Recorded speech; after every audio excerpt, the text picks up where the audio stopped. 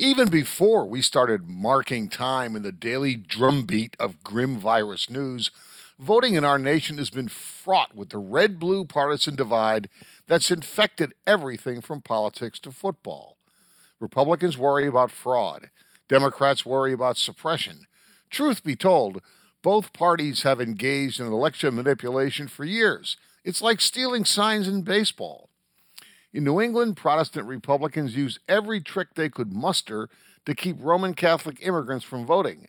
There were restrictions on the foreign born, even if they were naturalized citizens, and real estate property qualifications to vote. In the Jim Crow South, Democrats did the suppressing, enacting poll taxes and literacy tests to ensure that blacks would never have political power.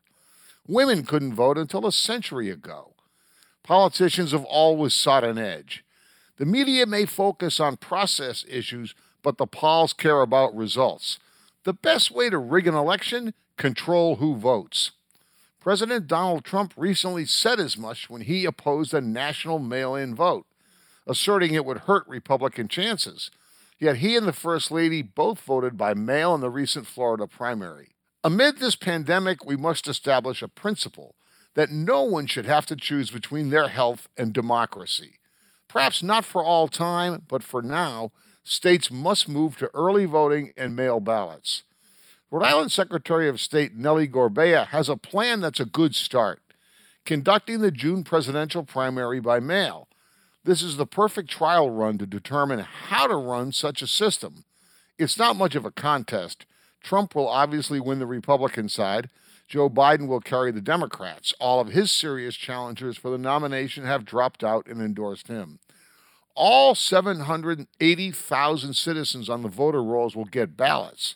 The virtue in this is that for the first time since 2004, the state can cull the voter lists, beginning with return mail from those who no longer live at voting addresses. In-person voting isn't going to work during a public health crisis. Most of the poll workers are deep into their Social Security years and are vulnerable to infection. Social distancing is hard to enforce. Mail systems have worked well in states with divergent political cultures. Red Utah votes by mail, as does blue Oregon and purple Colorado. American politics is rife with tales of both voter fraud and suppression. From the Daily Chicago Machine to Lyndon Johnson's Texas, stuffing ballot boxes is part of political lore. Closer to home, Boston Mayor James Michael Curley and Providence Mayor Buddy Cianci both patented the dark art of cheating. Yet, as John Marion, director of Common Cause of Rhode Island, says, dwelling on past antics by dead politicians doesn't help.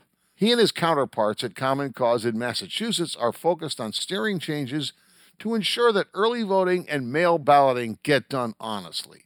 Mail ballots provide a paper trail that can be easily audited. In 2016, about 25% of all votes nationwide were cast by mail. It now seems the only way to stop the widespread disenfranchisement of voters. In this era of inequality, a system of accessible voting is crucial. The voting booth may be the last place where everyone in our society is equal, from the 1% hedge funder to the hospital floor cleaner. Let's keep it that way.